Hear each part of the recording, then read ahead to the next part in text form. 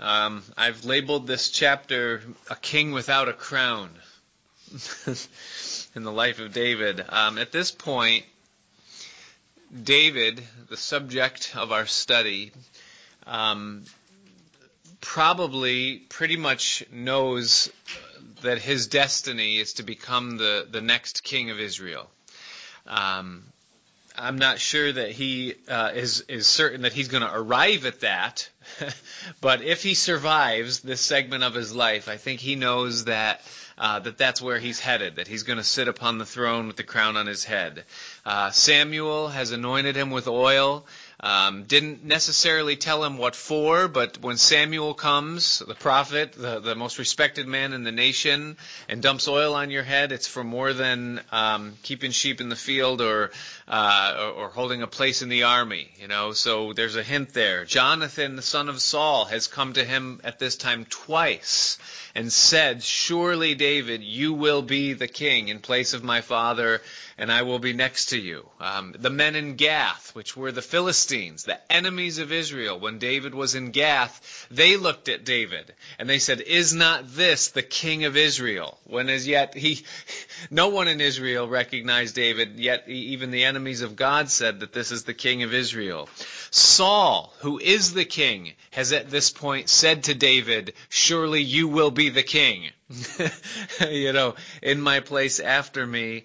And so there's no small buzz concerning this around David, and certainly in his heart and in his mind, he knows that this is most likely where he's heading if he survives the season. Now, having said all of that, knowing where you're going or what God's ultimate destination for you in your life is, doesn't mean that you've already arrived there. Just because you know what he's doing doesn't mean you are what he's doing. And knowing what God is doing in your life isn't going to get you there any faster either. Now, we know that every one of us has the destiny of becoming Christ-like. That when God put His Holy Spirit in our lives, when He saved us, He didn't save us so that He could leave us the way that we were or leave us the way that we are. We're destined to be Christ-like. That's what sanctification is. It's God's work in us to produce Christ in us. And we know that. And as we go through this life and we watch the changes that happen in us over the course of the weeks, months, and years of our Christian experience, that picture becomes clearer. We know what we're headed for. We look at Jesus and we see this is what God wants to do in our lives. And that's true. He's going to do that. But that doesn't mean that we've arrived. Just because we know what it's going to look like doesn't mean that we're there already.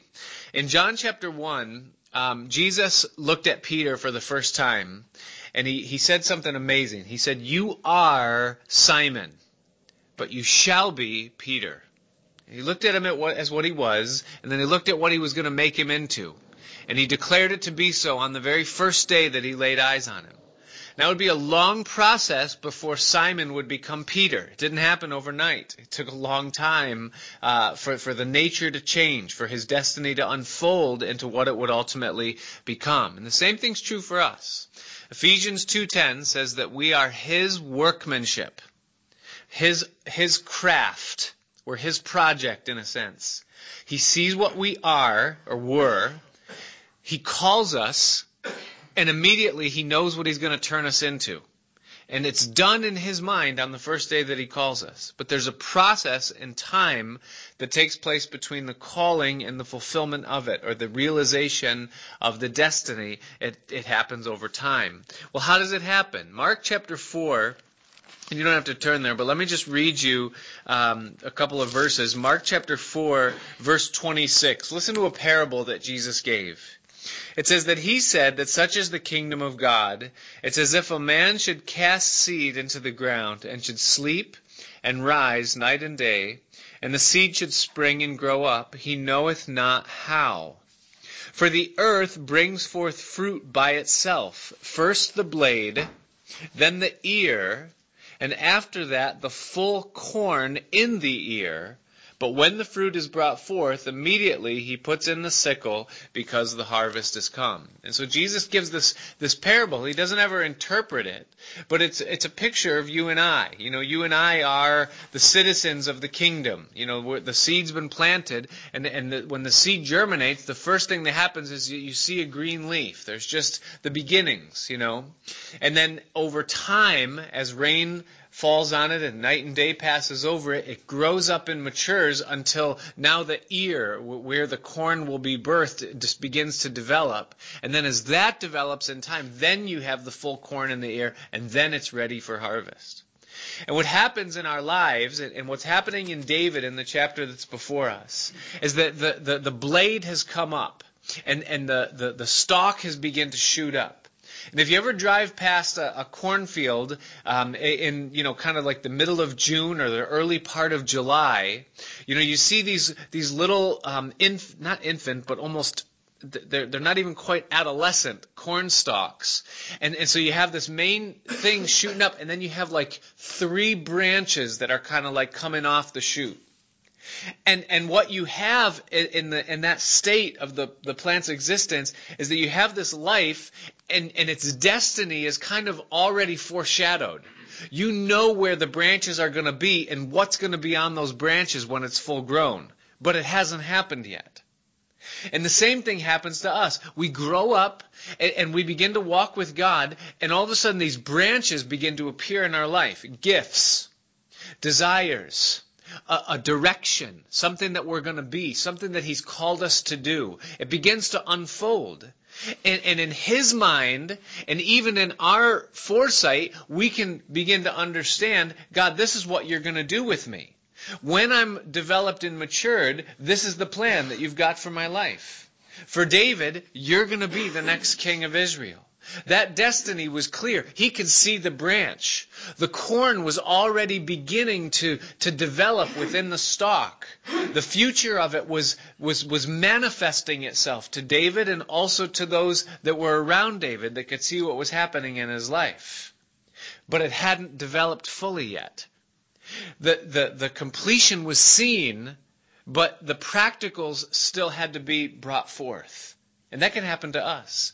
We can see what He's doing, and we can begin to think that we've arrived because we know where we're going. And we must be careful of that.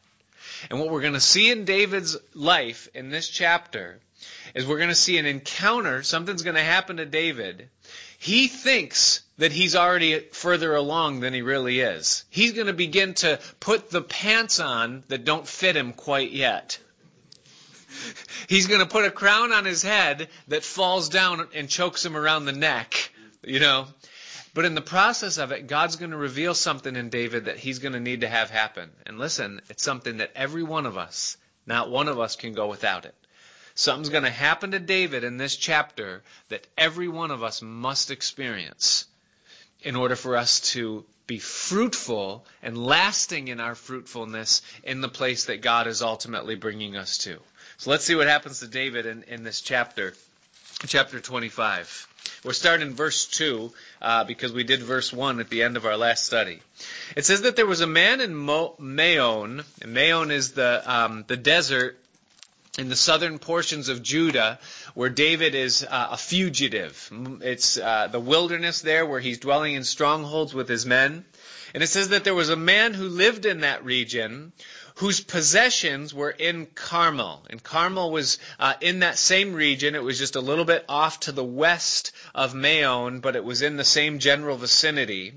And it says that the man was very great. That is, he was a man of reputation. He was well known by the people that lived in Judah and that area. He was also very rich, is the implication. He was great in possessions. And it says that he had 3,000 sheep, and that's no small farm. Even in the modern time, if you were to see a farm that had 300 sheep, or 3,000 sheep and 1,000 goats, that's quite some substance. And it says that he was shearing his sheep in Carmel, and so it's the time of harvest is the implication. The season of sowing and then of cultivating is past, and now it's the time of harvest. Income season, so to speak, the time of riches. Now, the name of the man was Nabal, and the name of his wife, Abigail. And she was a woman of good understanding. And the idea behind good understanding is that she was a discerning woman. She was wise. She was discretionate. She was perceptive. And so she was not a woman who kind of lived moment to moment, but she was one that kind of understood her surroundings, and she had a spirit of wisdom about her. And not only was she of good understanding, but it also says that she was of a beautiful countenance, meaning that she was quite attractive through and through. She was a real knockout. In King James, you put that in the newer translation is kind of the idea. Or she was hot, if you really want to get liberal with your translation. But it says, but the man now, and how many times have we seen this? I actually live this every day. The man was churlish and evil in his doings, meaning that he was no match for the catch that he had obtained. He was a jerk, in other words, is the way this says it. And he was arrogant, he was forthright, he was brash with his words, he had no tact. There's nothing in this man that represents a good understanding, but he was just a jerk. And so he was evil in his doings, and he was of the house of Caleb. And so basically what he's doing is he's riding the reputation of his ancestors.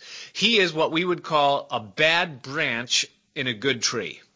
Caleb, of course, any of his descendants would be well esteemed in Israel, and this man kind of raised in the silver spoon carries the arrogance of the whole thing. And so here's the match. And now it says in verse 4, there's the background, that David heard in the wilderness that Nabal did shear his sheep.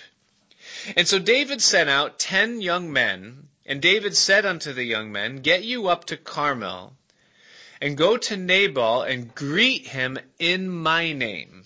So in other words, tell him David has sent you. And so David kind of carrying what he perceives to be a good reputation in his own mind and thinks that that's going to get him somewhere here. And so David sent out verse 6. And this you shall say to him that lives in prosperity.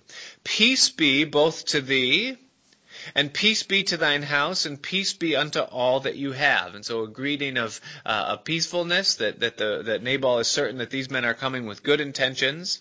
He says, And now I have heard that you have shearers. Now thy shepherds which were with us, we hurt them not, neither was there anything missing unto them all the while that they were in Carmel. Ask thy young men, and they will show you. Wherefore, let the young men find favor in your eyes, for we come in a good day, a prosperous day, a convenient day.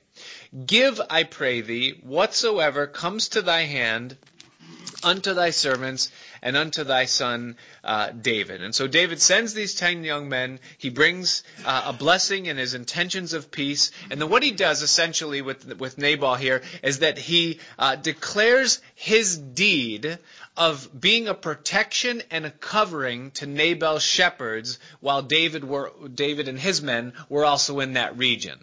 So basically, while David and his men were living in this wilderness, they were protecting and helping the shepherds of Nabal's flocks that were there in the whole thing. And so now what David does is he thinks in himself that because he did this and helped Nabal, that now Nabal's going to kind of repay the favor by giving some provisions to David and his men that are there in the wilderness. And so he asks for it. And he doesn't demand it, nor does he set a price tag on what he had done. He just simply says, listen, ask your shepherds what we did for them while we were out in the field, and then just give us something that's propensurate with what we provided for you while you were there in the wilderness. Whatever comes into your hand to give. Now, notice Nabal's response in verse 9.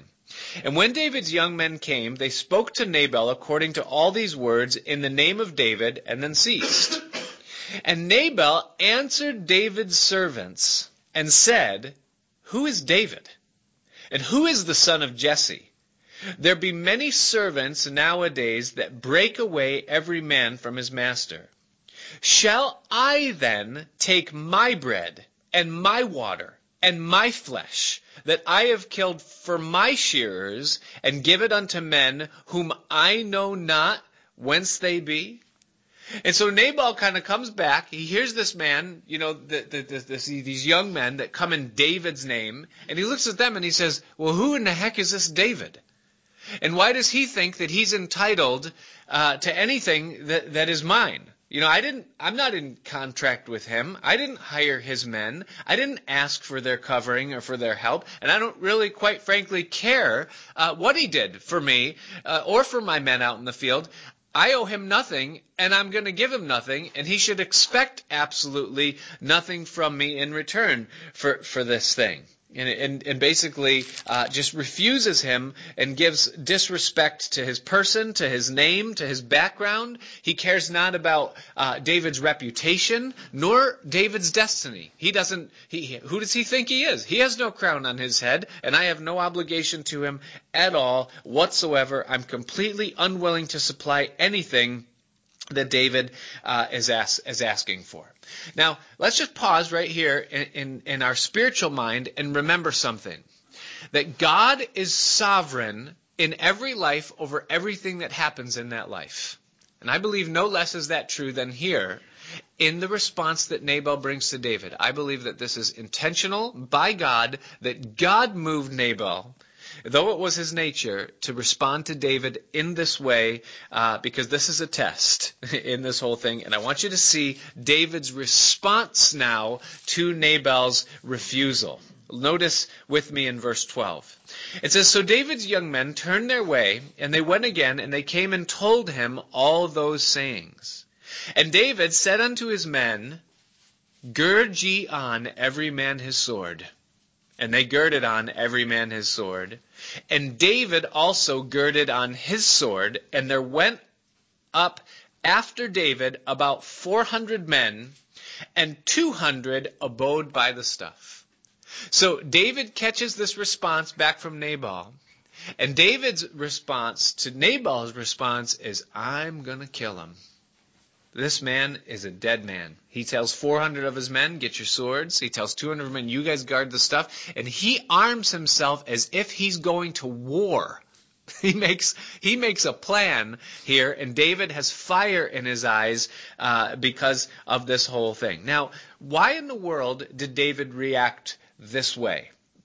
I mean, in his mind, David's justification of it is that he had supplied a service unto Nabal, and he had made the assumption that he would be rewarded according to what he had done for him.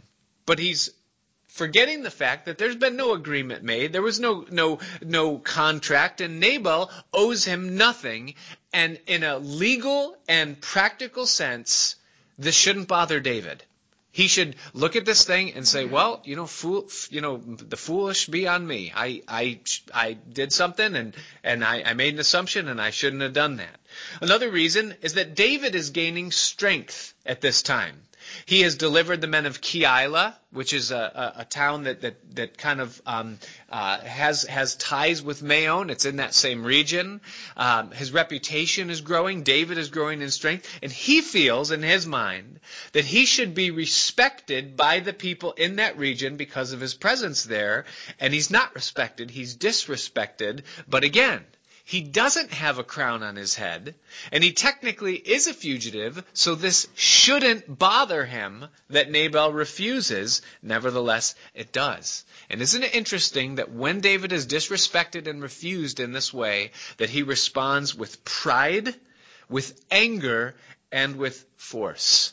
And just think about how foolish that is. This isn't the Philistines. This isn't the enemies of God. This isn't even an enemy of David necessarily, and yet David is treating these people that are God's people as though they're the enemies of God in this thing. And you can begin to see the foolishness of David's reaction in this. Now, what does this reveal about David, the fact that he's responding this way? It is revealing, first of all, that his intentions, and that's what matters to God, not our actions, but our intentions, that his intentions in taking care of the shepherds of Nabal were not peace. Remember what he said? Peace be unto you, peace be unto your house, peace be unto your possessions. That wasn't David's intention. David's intention wasn't peace. David's intention was provisions. David here is playing the politician, not the servant. He's doing something, scratching a back, hoping to have his back scratched in return. And what's being revealed in David now is an inconsistency in his character. There's something that's amiss in what he is.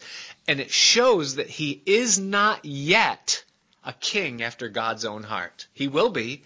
That's what God's making him into, but he has not quite arrived yet, and it's shown by his reactions. Listen, men, you guys know this by now, I hope.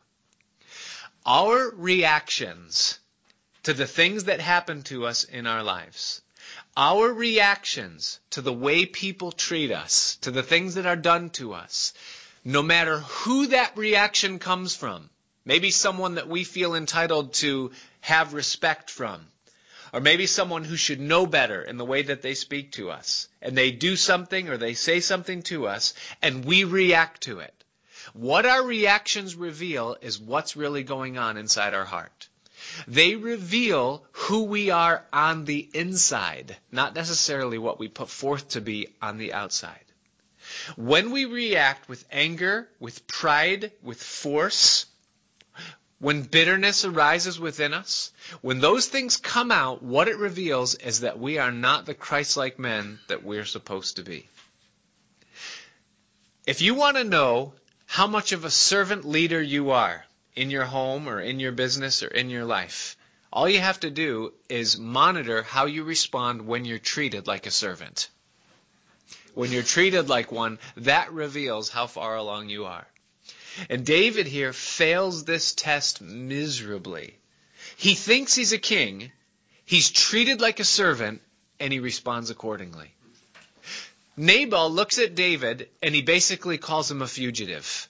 He says, there be many servants, that's what he calls him, many servants that break away from their masters these days.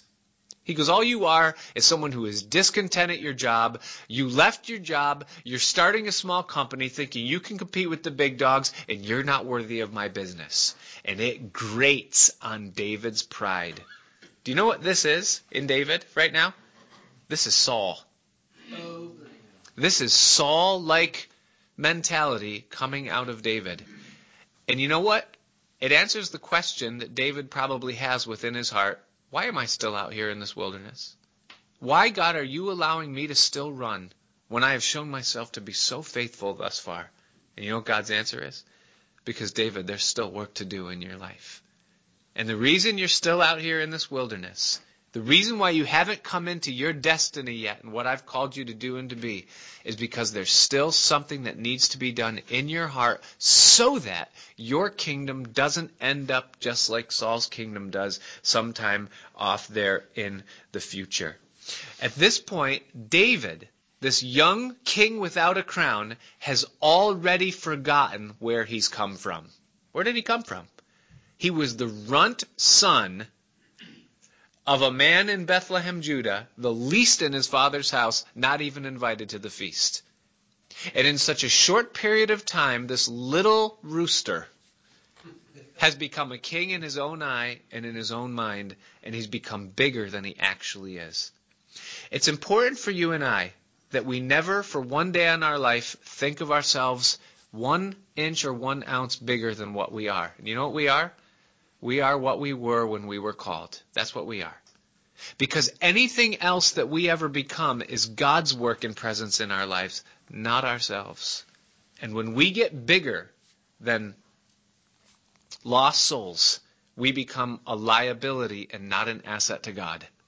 And David has to see that here within his heart. And so notice now, David, fire in his eyes, a sword girded on his side, 399 men at his side, heads for Nabal's house. And now watch what happens in verse 14. It says, but one of the young men told Abigail, Nabal's wife, saying, behold, David sent messengers out of the wilderness to salute our master, and he railed on them. But he says, the men were very good unto us. Now notice, God takes note. The goodness that we do, the things that we do, God sees those things. He looks out for us. And we were not hurt, neither missed we anything, as long as we were conversant with them when we were in the fields. They were a wall unto us, protection, both by night and by day, all the while that we were with them, keeping the sheep. Now therefore know and consider what you will do, for evil is determined against our master and against all his household, for he is such a son of Belial.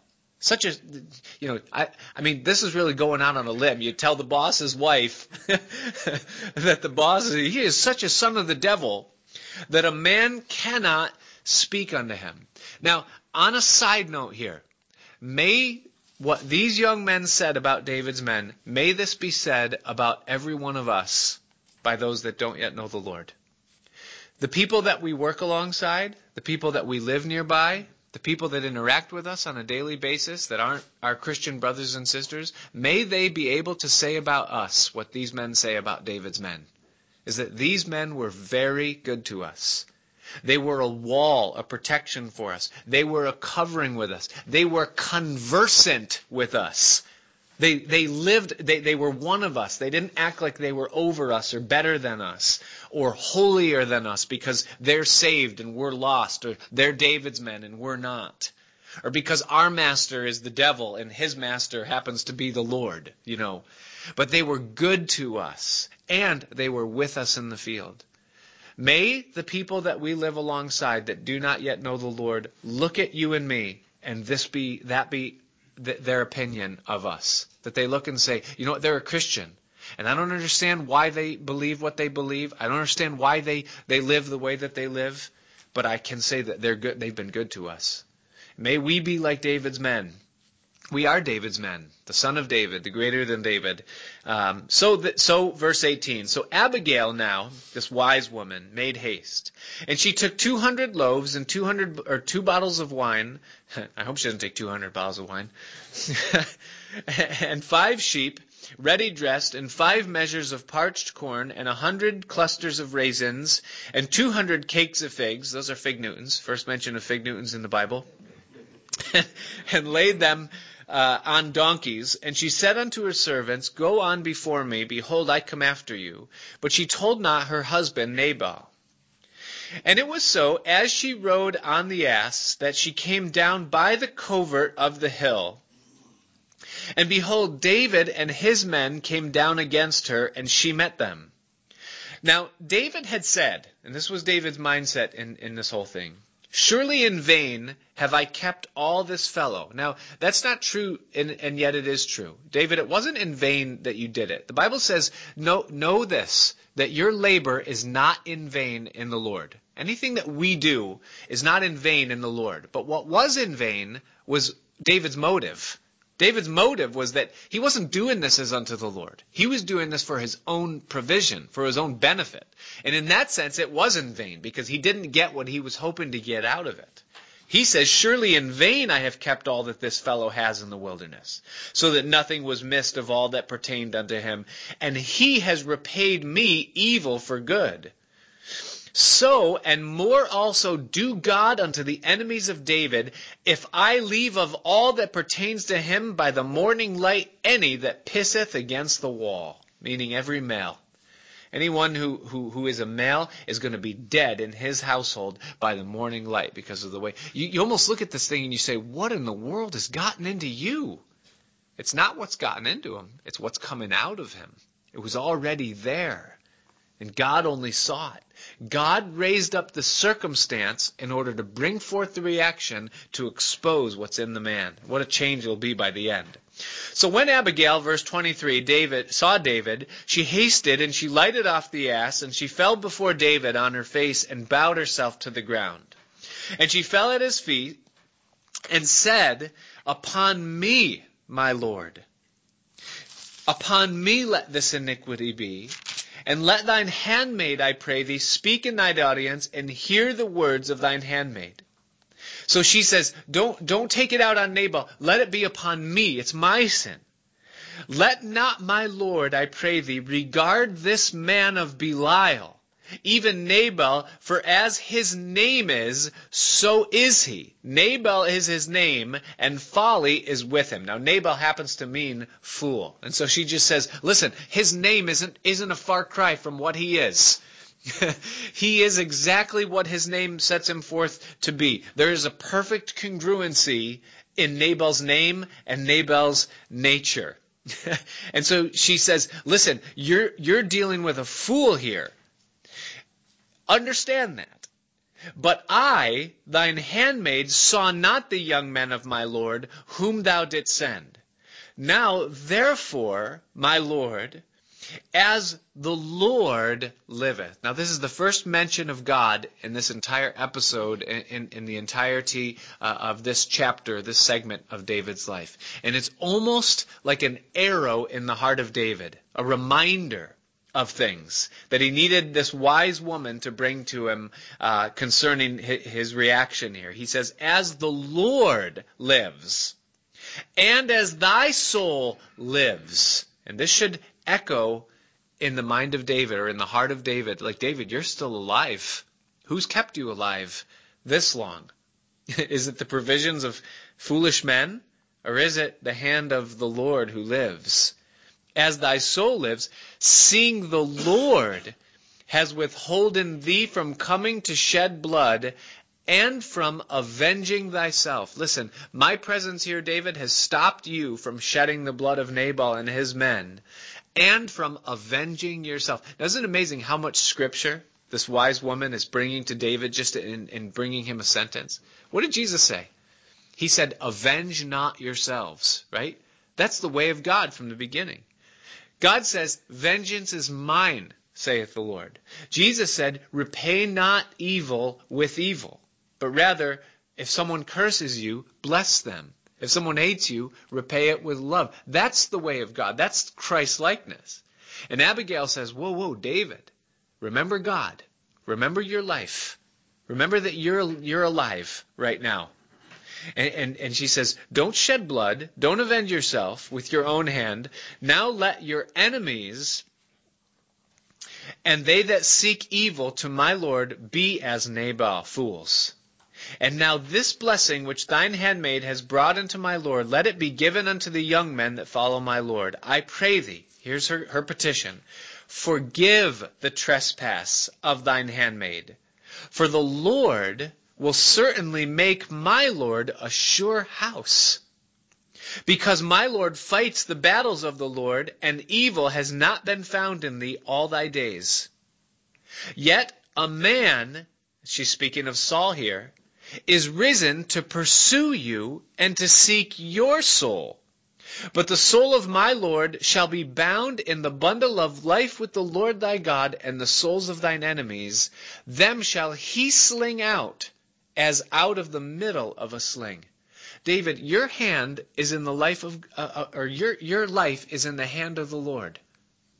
And he's got a plan for you. You've been called to fight his battles, and you're going to rule over his people. He's now being told by Abigail what his destiny is going to be. And she's saying, listen, as God has preserved you thus far, he's going to continue to preserve you, and all of your enemies are going to be slung out of God's hand as though they were in the middle of a sling. You're acting extremely foolishly here, David, in this endeavor to avenge yourself. And it shall come to pass, verse 30, when the Lord shall have done to my Lord according to all the good that he has spoken concerning you, and have appointed you ruler over Israel, that this shall be no grief unto thee, nor offense of heart unto my Lord, either that you have shed blood causeless, or that my Lord has avenged himself. David, someday, Abigail says, you're going to sit on the throne of Israel, and you're going to wear the crown that you don't have yet, and it's going to be on your head. And every day of your reign, sitting upon the throne, it's going to be a thorn in your conscience that you killed a man, and you killed the males of his household that was a citizen of Israel, someone who was entrusted unto your care, because he didn't give you food that wasn't yours, and that you had absolutely no right to ask for or to claim. And you're going to remember that every day of your sitting upon the throne if you go forward and you do this thing. And it is going to be a sting in your conscience that you avenged yourself and you didn't leave it in the hand of the Lord to do it. David, be careful what you do, is the counsel of this wise woman. Now, the amazing thing in all this is that, I think if I was Abigail, I'd have been like, maybe I'll let him kill Nabal and then I'll stop him. Save the servants, This would have been in her best interest, in a sense, in the flesh at least, for David to go through with it. She could have said, now Nabal, see what he's got coming to him. Someone needs to put him in his place, and he's now messed with the wrong guy, and the whole thing. But she's looking to the things of God, not to the things that are best for her. And so David said to Abigail, he wakes up.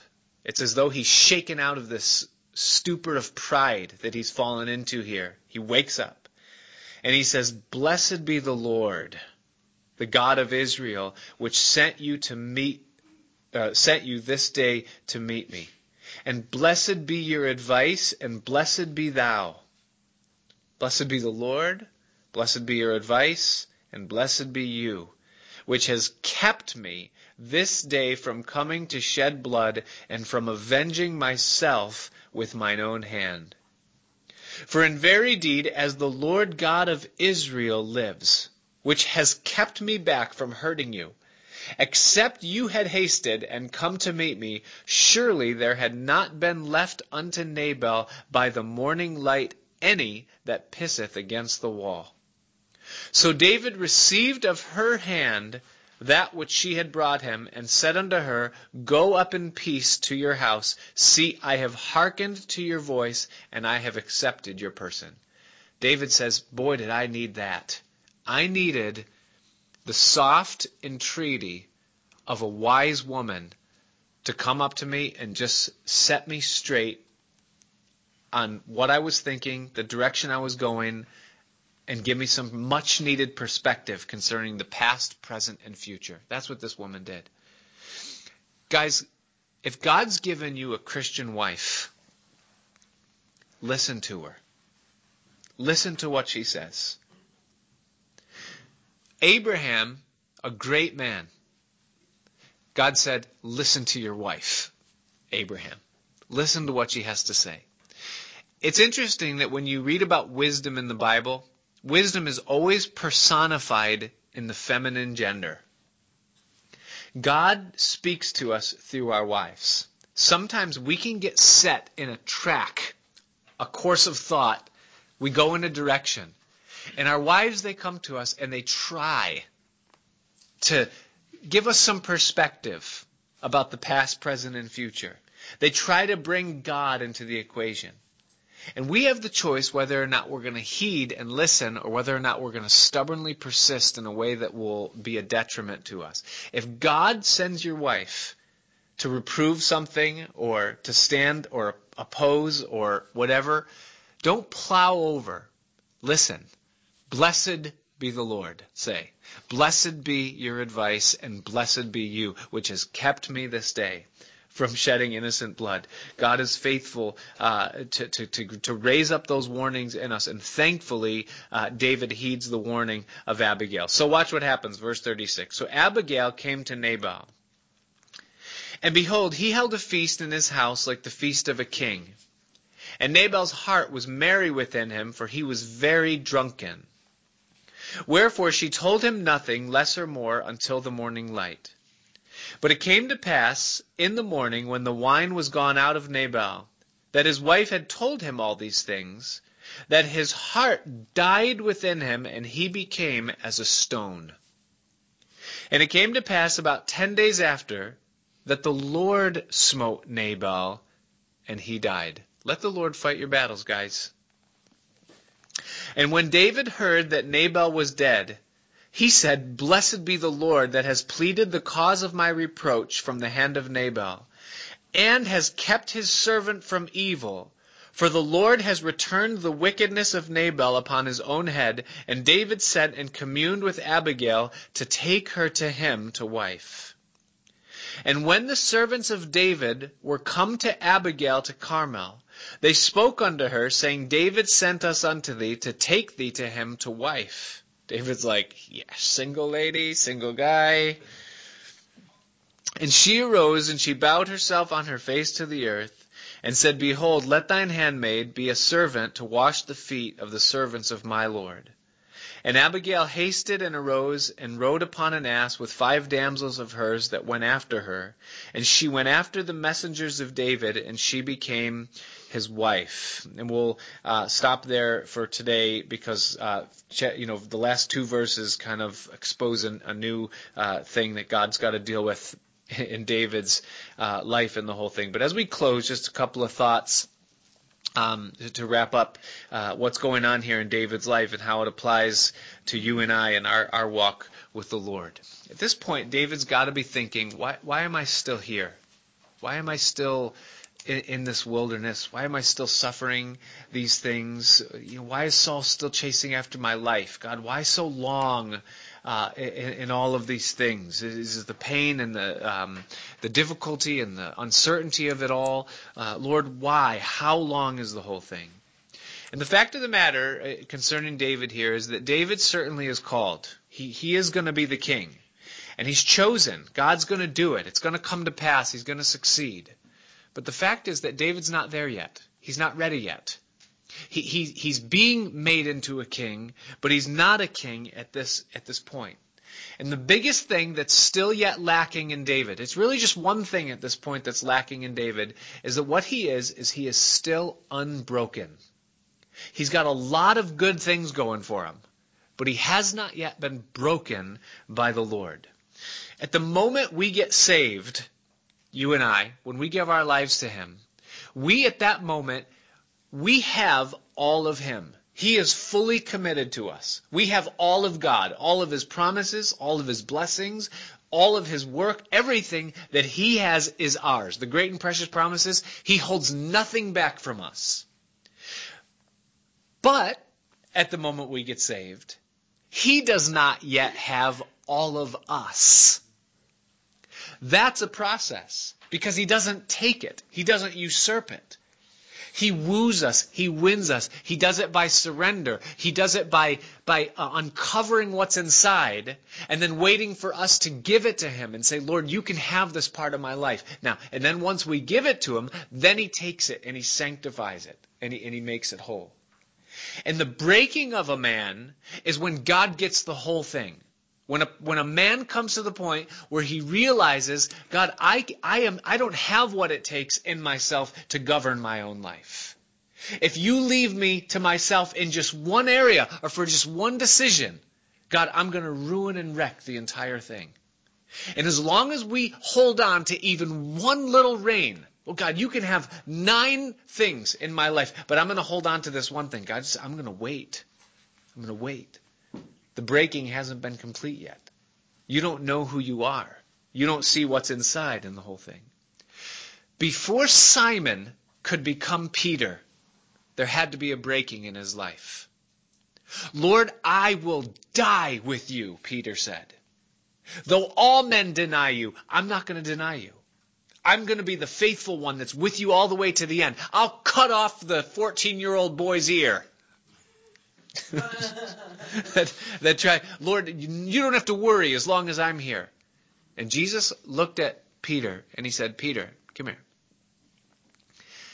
He said, Satan has desired to sift you like wheat. Do you know what sifting is? It's breaking. It's taking a grain of wheat that still has the chaff on it, the useless outer covering, and breaking it or stomping it or crushing it so that flaky chaff falls off. Satan has desired to crush you like wheat. But, Jesus said, I have prayed for you that your faith fail not. Peter, you're going to deny me 3 times before morning. So confident, so sure, so aware of yourself, so thinking that you're ready now. You're ready to be the Pope. You're going to be the one who holds the keys to the kingdom. Jesus already said to Peter, that's what you're going to do. Peter was going to do it, but he wasn't broken yet. He needed to break. He needed to see what he was on the inside. All was not yet surrendered to the Lord. You're going to be broken, Peter, but I prayed for you. Your faith isn't going to fail. You're not going to totally fall away. But it's going to be bad. It's going to be ugly. It's going to hurt. The failure that you're going to go through, Peter, is going to be so great that you're going to think that you're lost forever. But I've prayed for you. And your faith isn't going to fail. I'm going to come through and I'm going to win. But you need to see what you are. You need to be broken. Before the Apostle Paul could become the Apostle Paul, when he was still Saul, he needed to be broken.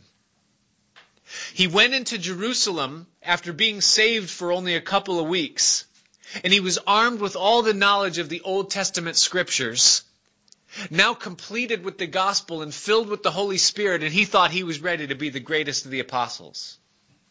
And he went into Jerusalem and he argued and he disputed and he made his case that Jesus is the very Christ. And he thought, how is it that they cannot see what I see? And the churches that were in Jerusalem that had been at rest were so stirred up with anxiety over the presence of Paul that the apostles had to gather Paul and they had to bring him before him. And you know what they had to say to him? Saul, please go home. Please leave. Get out of Jerusalem. There's a peace here. There's a rest. God is doing something. You're confusing it. Get out. And they kicked him out of Jerusalem. And he went for the next 7 years and lived in isolation while he learned what he was. He had to be broken. To the point where there was nothing left of him at the end than he was a tent maker in Tarsus, thinking that that would be my destiny in my life. He had to come to nothing and realize that he was nothing. Same thing that happened to Peter. It's what happened to Paul. Before Moses could be sent back to Israel, he's 40 years old. He thinks he's got it all. It wasn't until he was 80 and he was a stutterer who knew nothing that God said, now you're ready. You're broken. Before Elijah could become the man that God wanted him to be, he needed to be up in a mountainside saying to God, God, I am not better than my fathers. I'm nothing. Send by the hand whom you'll send. Lord, take me home. I don't even want to do this anymore. God said, okay, now let's get some things done. I want you to go anoint Elisha. You got 10 more years of ministry in you. Now you can reflect me. A breaking has to happen in the life. If it doesn't, then we're useless to God. We're a liability. We're a Saul waiting to happen. Even if we're 9/10 good. If 1/10 isn't surrendered, it's just an accident waiting to happen. That's what our life is. We must be broken. David is going to come to a point soon, he's almost there, where he's going to give up completely on God. He's going to do what Peter did. He's going to say, you know what, God, this stinks. I ain't doing this anymore. And he's going to go to Ziklag, and he's going to join the enemy army, and he's going to fight against Israel. And he's going to come to a point where he's so backslidden and so crushed into the dirt that he throws away his own hope of his calling. He's going to realize there that he's nothing. And you know what? The breaking is going to work. You know why? You know how we know? Because many, many, many years from now, when David wears the crown and he's the king in Jerusalem, and his son Absalom rises up against him to try to take the throne from him, and David flees for his life, leaves Jerusalem because he'll die if he doesn't, and he's walking in exile, Shimei, this nothing peon of a man, cries out from across the valley and he curses David in the name of the Lord. And he walks all along and just curses David the whole time, just hurls these curses at him. And David's men look at David and they say, David, you going to take that? I mean, let us just go over. We won't have to hit him twice. It'll just be quick and easy and we'll just get rid of this thing. You know what David says? He doesn't say, yeah, guys, can't he see that I still have the crown? Doesn't he remember that Saul was still king even when I was a few? Doesn't this guy know that you respect? I mean, go teach that guy. David says, no. He says, maybe God put it in his heart to curse. Leave him alone. And then even after David is restored and they say, should we get rid of this guy? He says, no, let him be. See, it worked. David became a servant leader. He wasn't yet at this point. Every one of us need to be broken. Every one of us need to be broken. I thought I was broken way before I was. I thought I was so much further along. I went through a year and a half in a tunnel, a dungeon. And it was such a miserable time in my life and in my faith. Everything was so dark. Everything was so silent that I thought I was done. I thought I'd cursed God in my heart. I thought I was apostate. I thought he's finished with me. In my heart, I failed him. I thought, I don't even want to do this anymore. God, I give up. I wish I never gave my life to you. These were the thoughts that were going on in my mind in the whole thing. At one point I thought, God, I'm going to do such great things for you. And then God let me come into a place where I saw that what's in my heart is really that I'm just a self-absorbed, self-consumed, sinful man. And God didn't leave me in that and say, see what you are. You see, I want nothing to do with you. You deserve nothing. But I had to see it in my own life. I had to look straight into the mirror and see the ugliness of what was on the inside. And every one of us must come to that place. And you can't do it through a textbook. You can't do it because you sat in a study like this and realized, oh, you did it to David. God, yeah, I know it. I don't have to see it. I know it. I believe it. And it doesn't work that way. He's got to bring us to the place where we see every little piece of it. Because it's there that we fall upon grace. When we see what that is, what's on the inside, that's when we come to the point where we can't be lifted up in pride. How can you get lifted up in pride when you know what you are, when you've seen it, when you've smelled it, when the stench of the smell of the flesh is burned into the senses of your life? It's impossible to become lifted up in pride. Everything, God, that you do is by grace. Everything that you give is by grace. Everything that I am is by grace. There's nothing else other than grace. When Nabals come into your life that grate against your pride, or that cause you to rise up, or that cause you to react, God is bringing that Nabal or that circumstance or that reaction to the surface so that we can see what's inside of us. And we can resist it or we can embrace it. We can say, that guy deserves it. Doesn't he know what I did for him? And we can hold on to our dignity. Or we can say, God, forgive me. Look at what's inside. I'm a wretched sinner. Lord, forgive me. Look at the anger that's still in me. Look at the pride. Lord, look at the self-respect, the self-exaltation. Look how quickly I forget that I'm just a man. I'm nothing. And yet I think I'm so great. Lord, forgive me. The Bible says that God resists the proud, but he gives grace to the humble. Therefore, he says, humble yourselves under the mighty hand of God, and he will lift you up. Beautiful picture there. If you have to humble yourselves under the hand of God, where is the hand of God? If God is lifting you up, where is God's hand? Underneath. Under. So let me ask you a question. Where would you rather be? You want God's hand pushing you down? Or do you want God's hand lifting you up? The breaking is so worth it for all the pain and the time that it costs. But God is faithful. He's good.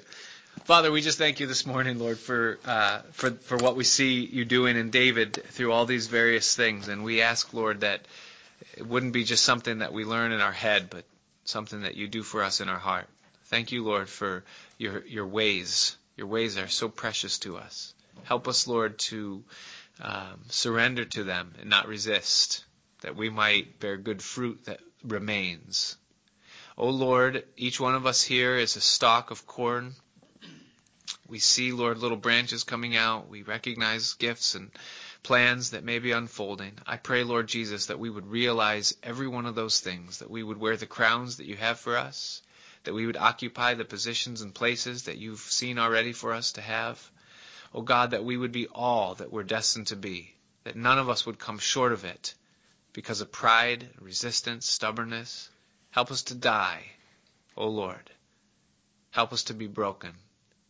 Let your purpose be accomplished in us. Thank you, Lord, for your ways. Thank you for your Holy Spirit. In Jesus' name, amen.